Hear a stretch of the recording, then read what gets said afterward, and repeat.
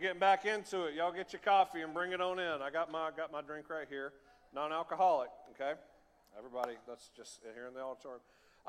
So we're in a series called "We Love Albemarle." Say it with me. We love Albemarle. We love Albemarle. And if you're not from here, you're wondering how to say Albemarle. That's how you say it, Albemarle. You pretend there's no B. You pretend there's no E. Albemarle. Okay, that's how you say it. People that aren't from here don't really understand, but that's okay. People that are from here, sometimes they try to escape. So we get that too. But we love Albemarle, and we've got this day camp. I talked about that already. We're also praying. Every week we have intercessory prayer in this room on Wednesdays at 5:30 if you want to come and pray over our church and over the community, what's going on with the Hope Fund. And we have great things going on for teenagers and kids every Wednesday night at 6:30. And we are a church that loves Albemarle. Can you say that with me? We are a church that loves Albemarle. Yeah, I believe you. You said that with some conviction. I appreciate that. Last week we talked about how Jesus told us to wake up.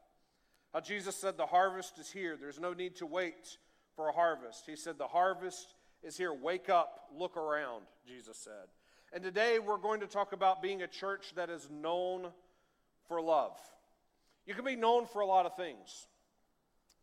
Unfortunately, as a pastor, I'm finding that I'm being invited to a lot of groups and petitions and things to let everybody know what I'm against as a pastor. I haven't signed one yet.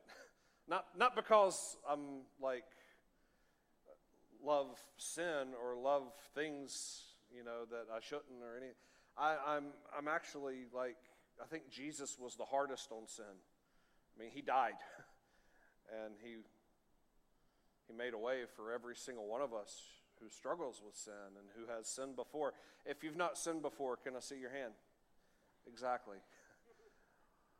What the love of Jesus is what we're known for. I was in a church recently, St. Martin of the Fields in London. I was speaking with the vicar there. His name's Sam Wells, and he was explaining their what they do as a church and all that kind of stuff. And I was sitting in the seat, and I saw this offering envelope, because every church has offering envelopes, right? Every church has one.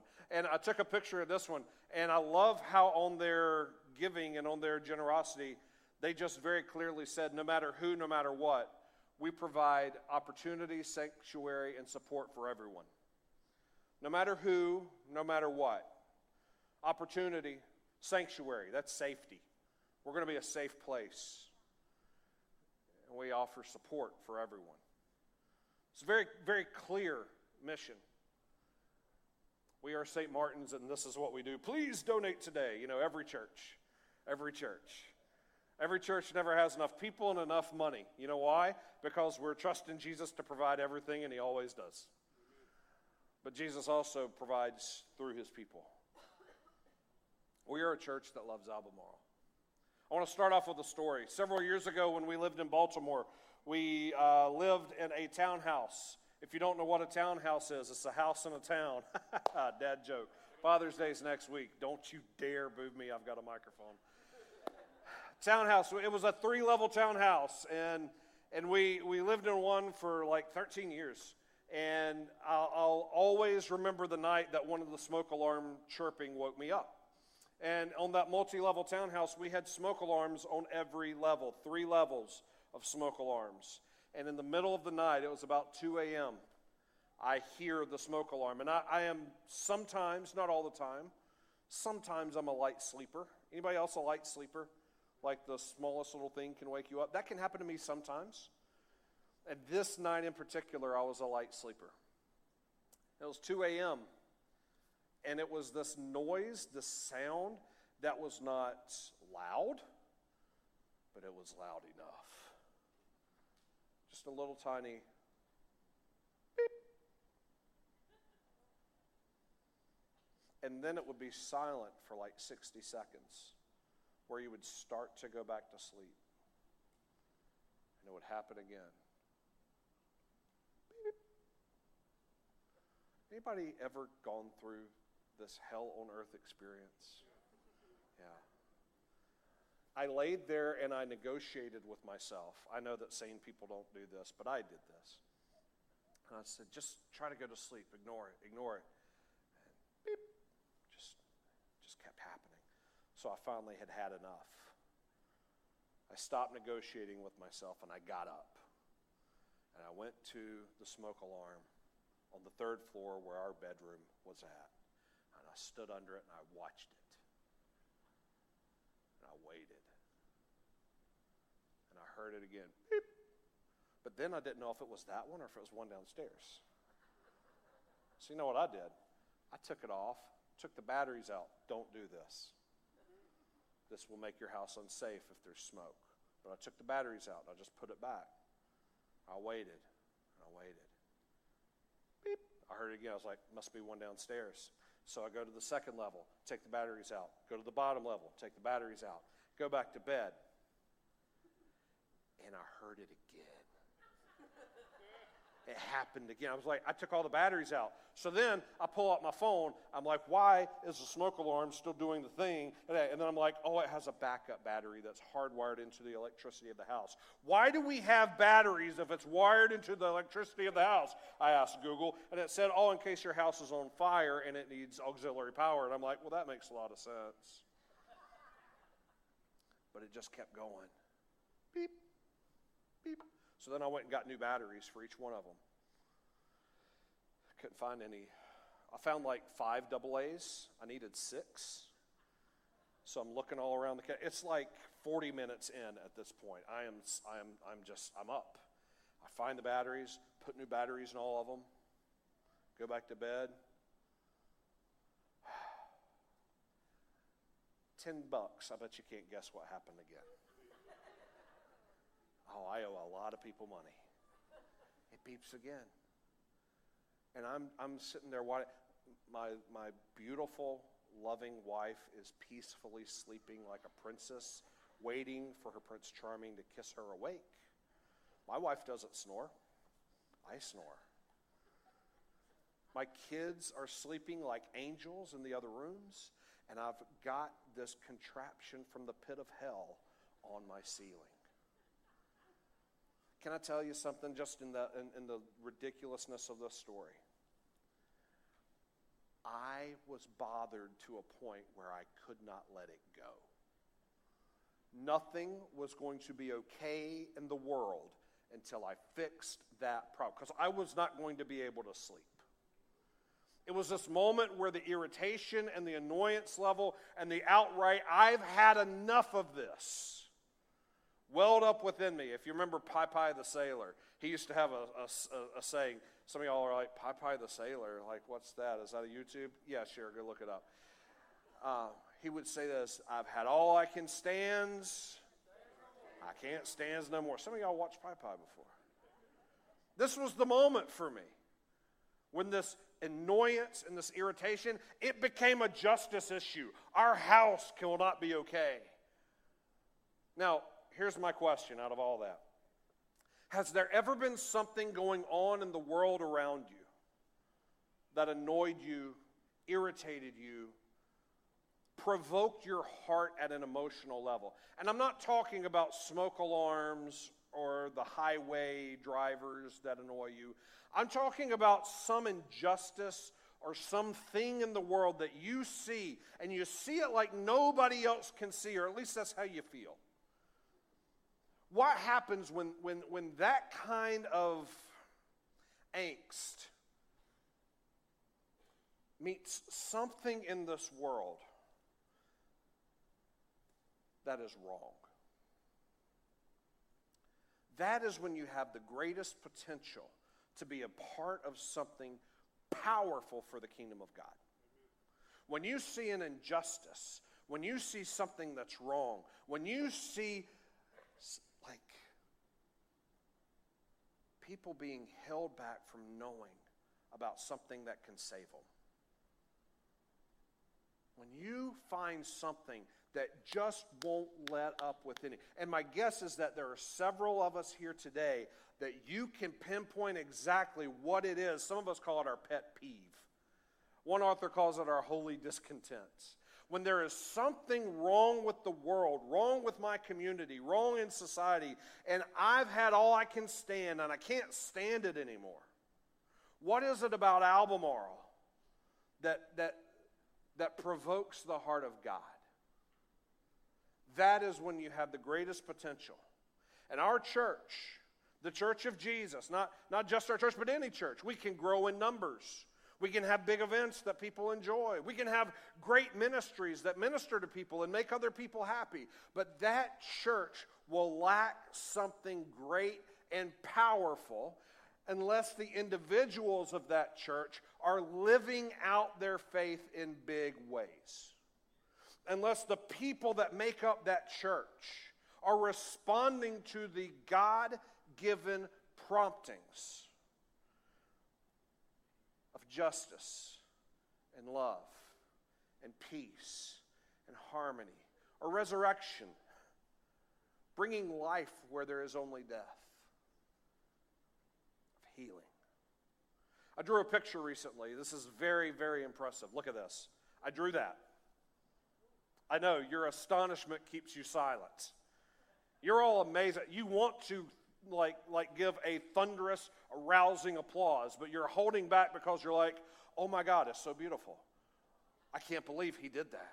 But yes, alas, hold your applause. Please don't applaud. Jerks. No, it doesn't count now. This is a timeline of the life of a follower of Jesus. First thing, over on the far left-hand side, you're born. Say born. Everybody in this room was born at some time. That's like what we do as humans. We're born. And then you live this life. And then, if you're a follower of Jesus, there was this moment when heaven came to earth where you realized the love of Jesus, where the cross of Jesus had an impact in your life, and you decided, I'm following Jesus with my life. There was this conversion moment. And then, after the conversion moment, in each one of these tick marks, they represent years. I don't know how many years, however many years you live. Decades. There's this time before Christ that's represented on the left side, and there's this other period on the right side, which is like, I follow Jesus now, so something in my life changes. Something looks different. It can't stay the same. And then the all done is when you're dead. Because everybody's going to die. Sad to say, we don't like to talk about it. We like to write country songs about it. Vince Gill has made an entire career out of funeral songs. Look it up. Oh, no, he has. I saw him at an event, and that's literally what he said. We come to this place in life, and life here as we know it is over. So I put all done. And I put all done because there's some of you here in this room, you've lived a long life, and you're like, I don't know why Jesus has still got me here. Because there's still things that Jesus has got for you. That's why you're here. There's still tick marks. There's still things to do. And before the cross, I love how the Apostle Paul talks about life with the church in Ephesus. Out of Ephesians 2, and that's where our text is today. Out of Ephesians 2, there's these three sections that he basically talks about the life before conversion, what happens at conversion, and then what's next. And here's what he says in Ephesians chapter 2, verses 1 through 4. And this is all that period of time before conversion. Here's what he says. Once you were dead. Say dead. He starts out saying once you were dead. Because of your disobedience and your many sins. You used to live in sin. Paul is talking about this period of time where you used to live in sin. So there must be a period of time where I don't live in sin anymore. Will sin still have an effect? Will there still be a presence of sin on this earth? Will it still have an effect on me? Yes, but it does not control and dominate my life. You used to, say used to. You used to live in sin. Just like the rest of the world, obeying the devil, the commander of the powers in the unseen world. He is the spirit at work in the hearts of those who refuse to obey God. All of us used to live that way, following the passionate desires and the inclinations of our sinful nature. By our very nature, we were subject to God's anger just like everybody else. So bring up that picture again, please. I want to point this out between the blue dot of born and the cross of conversion, that's the period of time Paul is talking about. Where we lived in disobedience, where we lived in sin, where sin was what we lived in and were controlled by. Then he goes into the next few phrases. This is where the cross comes in, starting in verse 4. Look at this, but God. Say, but God. Now say it like a Pentecostal preacher. But God.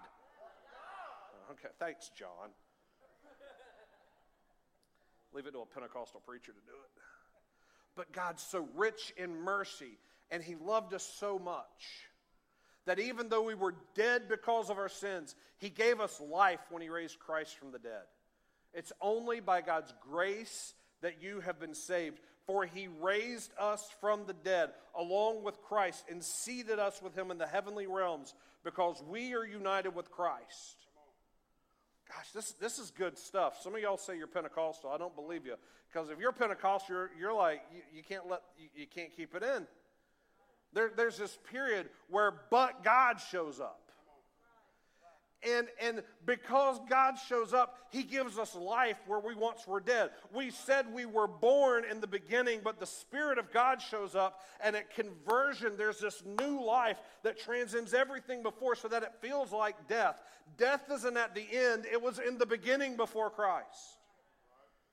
You died to sin because of Christ. Thank you, Pentecostals. So God can point to us in all future ages as examples. He can point to us in all future ages as examples of the incredible wealth of his grace and kindness towards us, as shown in all he has done for us who were united with Christ Jesus. Now, go back to the picture again. I really want you to capture this. Between born and Christ, dead. Because of Christ, new life. Now, let's talk about everything on the right side of that, where many of you today are living. Where some of you today are saying, I don't know why Jesus just doesn't take me. I don't know why I'm still on this earth. I question my purpose at this point. Everything that he was going to do has already happened. And some of you who have been saved by this God are wondering what's next. This is what's next. Paul gets into it in verses 8 through 10. Look at this with me. God saved you by his grace when you believed. It's a big statement. How did God save you? By his what? Grace. By his grace. Grace is when you receive something that you didn't work for. When you receive something that you couldn't get on your own.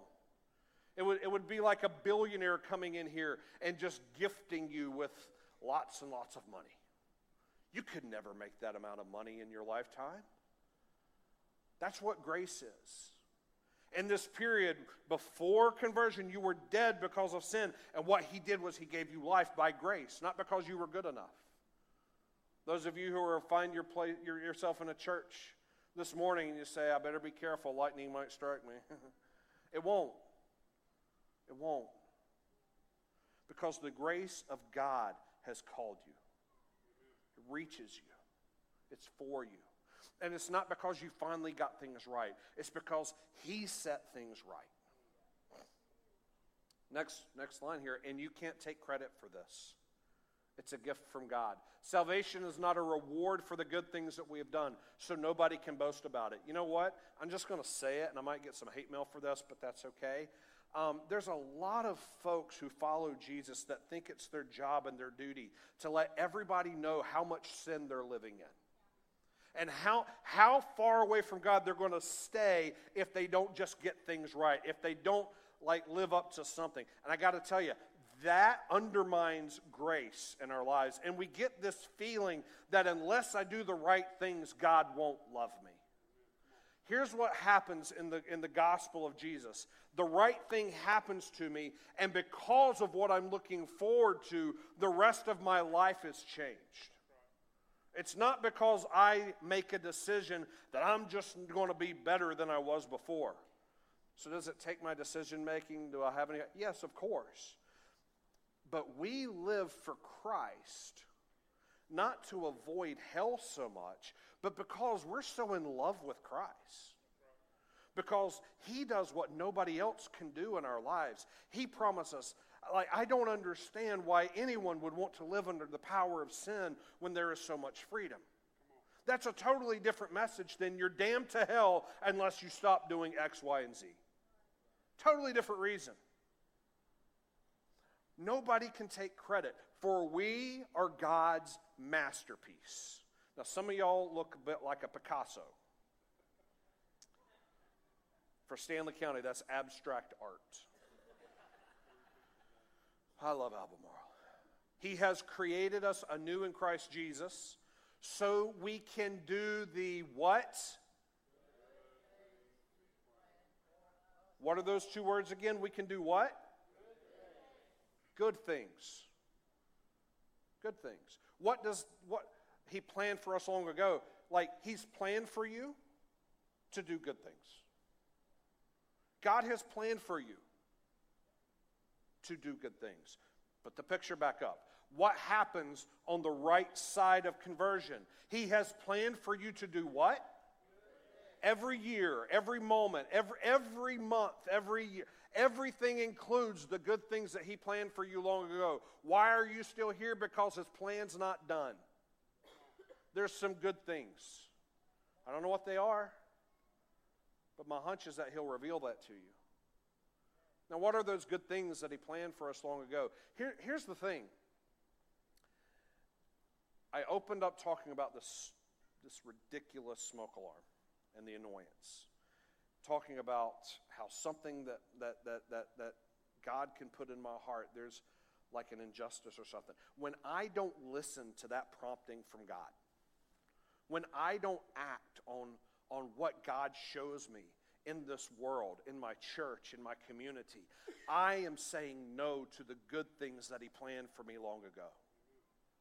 I'm saying no to the good things. When we opt out of those good things, those good works, we opt out of the blessings of the kingdom of God operating in our life. So we are going to be a church that's known for love. You know why? Because we refuse to stay silent in a world where so much is going wrong. When we can operate in the blessings and the good things of God that He's created, we have so much to live for. We have good things to live for. God created things. Light up the dark place kind of things. That's us. I don't know about you, but I'm sick of a Christianity that doesn't focus on these things. This life-giving vision. I'm sick of a Christianity that just takes the news that we've received and twists it into attacks and judgment and fighting against things that seem far removed from what Paul is talking about in these 12 verses. I fully believe this vision of God because I see no example from the Apostle Paul in the New Testament, in Scripture. I see no example where Paul went to Rome and started blasting the Caesar, Nero, who ended up having Paul killed, by the way. Paul didn't lead protests around Nero. He didn't lead protests and big old groups of people to stand in judgment against the senators or the government or other sinful Romans that were having orgies in the streets with their pagan sex gods. And if it's getting a little too PG-13, we have great child care ministries available for your kids. Yes, Paul called out sin in the church. Read the book of 1 Corinthians. Wow, some really impressive sinners were in the Church of Jesus during Paul's day. He called those out, but he does it with the heart of a pastor. And he points these churches back to the good things that fill up the rest of their lives, that they were created to do. Oh God in heaven, keep us focused on the good things. Oh God in heaven, don't let us be distracted by the things with which we think we have power over. Oh God in heaven, let me fall more in love with your plan than the one that I want to create on my own. Because it's way too easy for me to try and write the last part of my life out, or actually the beginning of my new life out. I heard a pastor say this years and years ago, Nate, if you aren't dead, God ain't done. 2 Corinthians 3, verse 18 says this, "So all of us who have had the veil removed and can see and reflect the glory of the Lord." If you have had enlightening discovery, message from God, you can see the glory of the Lord. And the Lord, who is the Spirit, makes us more and more like Him as we are changed into His glorious image. What do the tick marks after conversion look like? It looks like the glory of the Lord changing how we look, changing how we operate. And there is no faster track to looking like Jesus than servanthood. There's no faster track to looking like Jesus than loving the people that are a part of His kingdom. Anytime we refuse to love someone or accept someone or welcome someone into our church, into our home, we are refusing the church that God is building. But they have different political stances than me, Nate. They are woke. They are this. They are that. They are whatever. There is no faster track to looking like Jesus than servanthood. Jesus, who rather than kill His enemies, who rather than turn on the guy who betrayed Him, picks up a towel and washes feet. If it's your last night before your death, or are you ordering a second course of something? Jesus picks up a towel. In fact, there's no faster track to finding satisfaction in your soul than being on the path of servanthood. So how are we going to love Albemarle? We're going to serve. How are we going to love Albemarle? Oh, that was tepid. See, I could sit here and I could get y'all all excited about healing and miracles. And there is nothing more Pentecostal than serving. Look, I've read the New Testament. There's nothing more Pentecostal than going outside of who I am and letting the language of God transform me into loving others who are not like me. That's the most Pentecostal message you can get right there. How are we going to love Albemarle? Sorry, okay, we'll get there. I need like 7 more Sundays where I preach this message. And serving God is fueled by a holy passion. Serving God is fueled by this angst of saying, I've got to do something. I can't just sit by. There's a passion, a firestorm of frustration that is sparked by something that's terribly wrong, but it's going to take fierce determination to set things right. It's driven by justice. It's driven by the heart of God.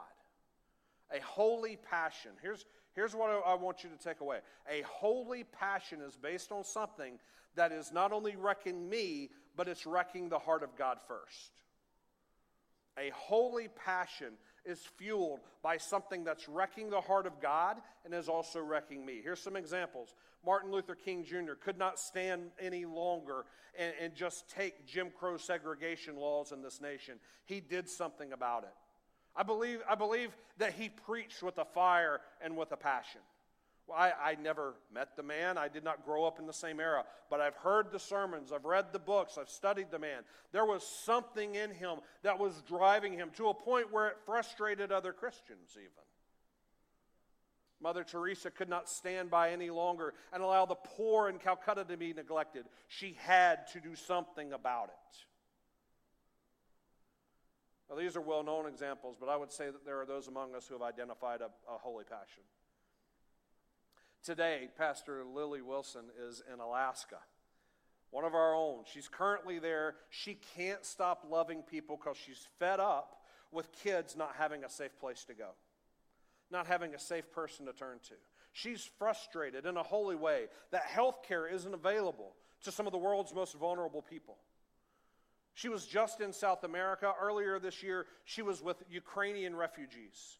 She's taken her retirement years of life and said, I'm going everywhere where people are hurting. Here's her trip into Alaska. This is her quote. I will fly with a 12-person team from Raleigh, North Carolina to Seattle, Washington. Big plane. You got to have a big plane to do that. Then from Seattle, we're going to fly to Anchorage, Alaska. That's a big plane. But then I'm going to board a smaller plane from Anchorage to Bethel, Alaska. When I get in Bethel, they're going to put us on a bush plane, 6 people on a plane. And we're going to Emmenak, Alaska. I will travel by a 4-wheeler to the Yukon River and then travel by boat for about 40 minutes when I'll finally get to the camp. It's like she's going from this big jetliner down to feet by the time she comes down to serving, where she's stripped of every convenience and modern day thing, and she finally gets to serve. I thought I saw Bruce here earlier. Bruce, are you still over here somewhere? Oh, Bruce had to go. Where is he? I knew I saw him. He's probably getting coffee. But she's in Alaska right now serving. Earlier this year, another person on our team, Susan Helms, she was like, Pastor Nate, we need to have some coffee and lemonade available before and after services. And I'm like, amen, I agree. You know what? There were some people, and she asked me, she's like, if we let people have coffee, can they bring it into the auditorium? I was like, heck yeah, they can. I'll lead the way. See, here's the thing. It's not that we're so in love with refreshments, although some of us are more in love with that than we should be. It's that we want to be a church where people feel loved and welcomed, where the hospitality matters, and this is just a small way to do it. And we're not scared and fearful and nervous of the pink carpet getting stained so much as we are that people are going to not feel loved by anything that, we want to open up. And you know what? It's like, we're not going to make the pink carpet look worse. Yeah, bring the coffee in here. Kind of nervous laughter there. You know, it's 2023. We can do better than pink carpet. A kids ministry volunteer got up early this morning, and is currently changing poopy diapers in the nursery because the thought of kids being ignored in our church is disturbing and wrong. The thought of having unacceptable child care or no child care for the nursery and the infants and the little babies bothered that person. A camera operator showed up here early and is making sure that everything looks clean and clear and crisp for the people that are not here today. I'll say it again. There is no faster track to your soul-finding satisfaction than that of servanthood. So what is the thing that gnaws away at you? What is the thing that causes you to get up out of bed and do something about it? What's your holy passion? Well, let me ask you a few questions. Maybe you're like, I don't know, stop asking me. Let me help you kind of narrow it down. When you look at and don't answer me out loud, okay? This is for you to introspect, think. Maybe you write it down. But when you look at our community, when you look at Albemarle, what's one thing that you think should be happening that isn't happening? When you look in our world, when you look at North Carolina, what's the thing that fires you up? What are you passionate about? What can't you stand anymore? What is the pain that you feel and the future that you can see when it comes to bullies in schools, or orphans without food, or the homeless being ignored, or hungry people living in a community where the Christians eat pretty well, or when kids are ignored? If your area of dissatisfaction doesn't also reflect an abiding concern for the protection and the development of all people of God, then your frustrated ranting and raving is probably more than a glorified gripe session than a byproduct of God's given holy passion. So I want you to be careful in answering this question. Be careful.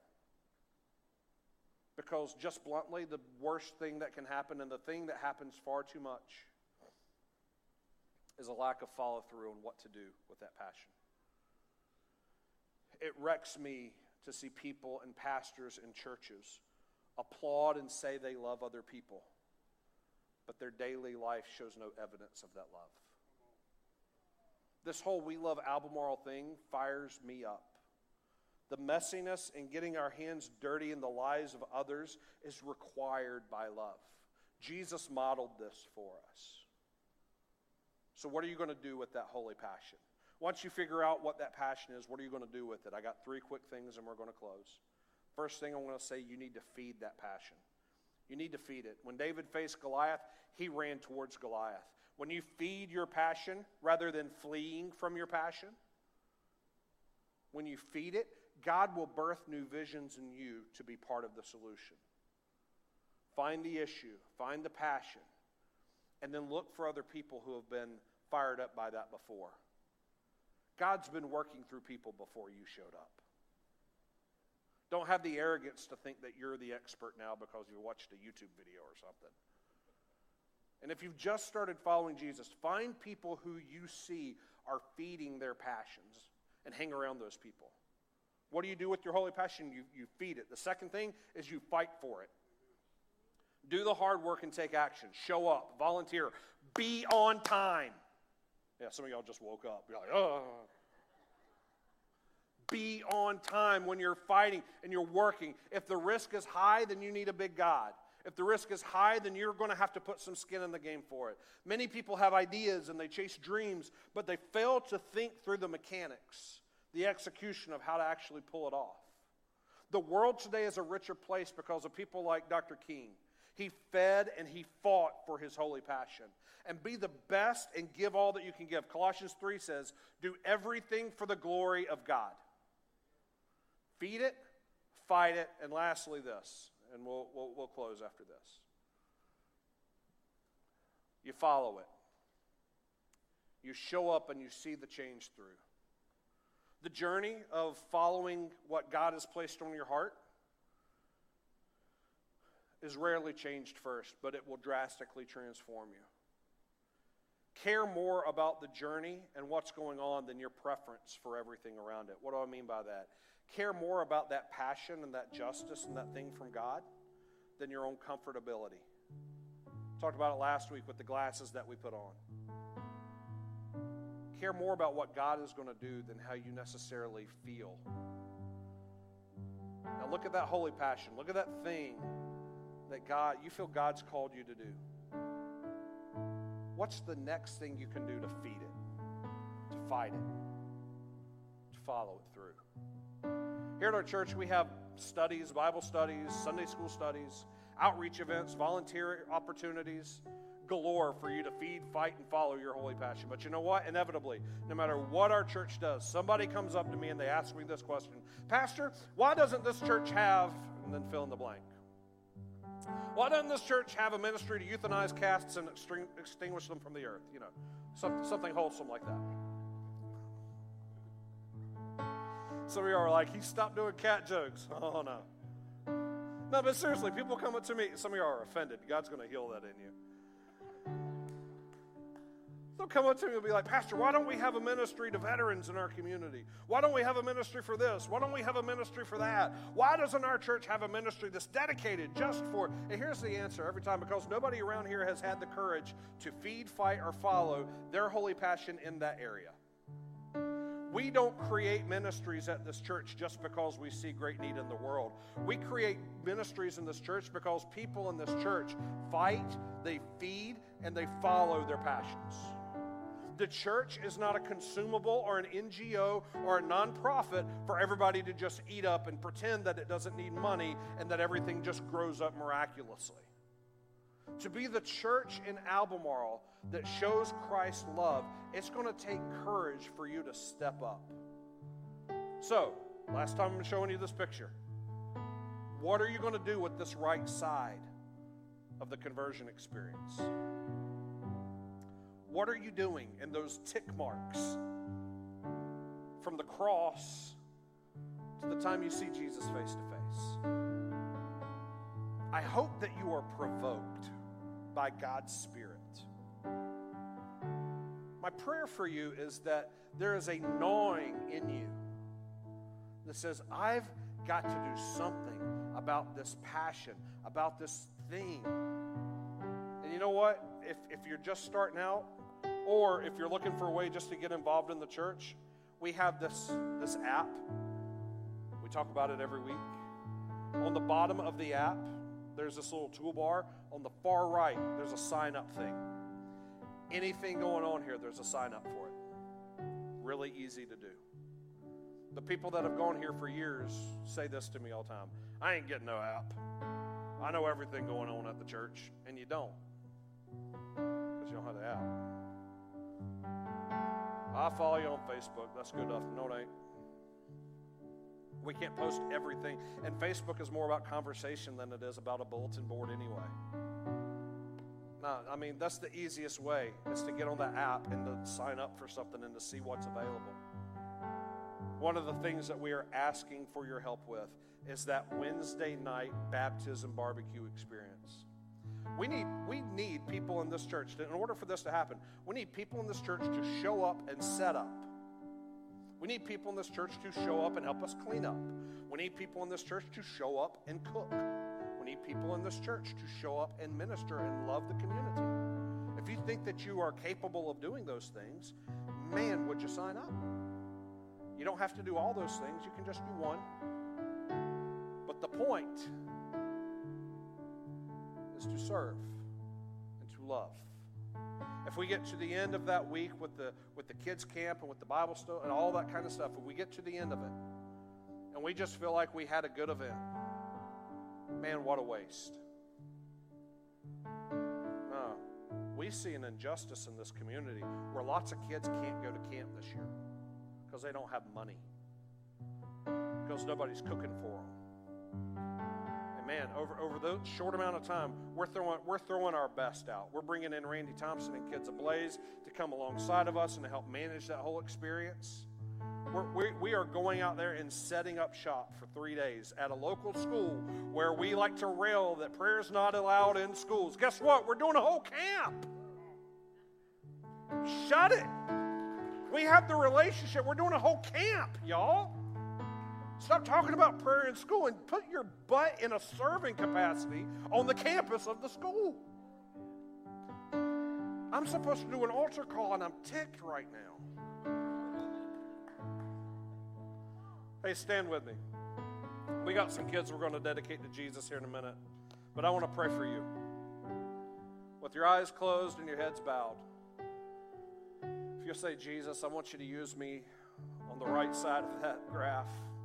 Jesus, I want you to burn a passion in me to where my heart is reaching your heart. If that's you, just hands out in front of you with palms raised upward.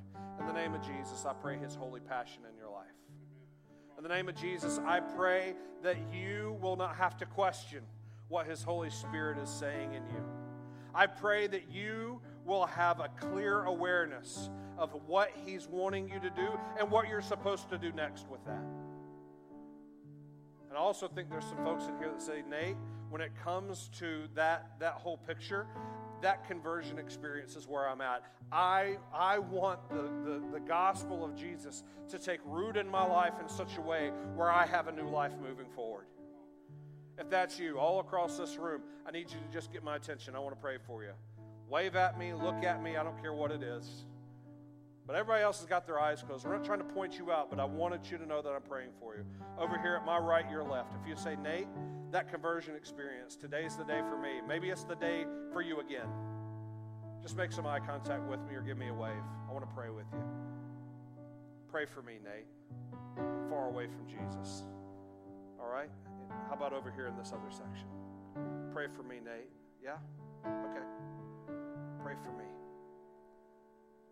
How about over here on your right, my left? Pray for me, Nate. I need to follow this Jesus. Yeah.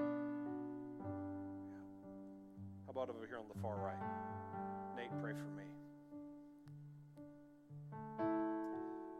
All right, I recognize one person, so we're going to say this prayer together, okay? For this one person. Dear Jesus, you're a Savior. I'm a sinner. I believe that you saved me. I believe that you died on the cross. I believe that you rose from the dead. And today is my conversion day. I declare you're Lord of my life. I declare that I will follow you. New life starts today. Oh God, I pray that your Spirit is birthed up and explodes in each one of us. And I thank you for your love. In Jesus' name I pray. Amen. Can we give God a hand and thank him for the one person, for the one?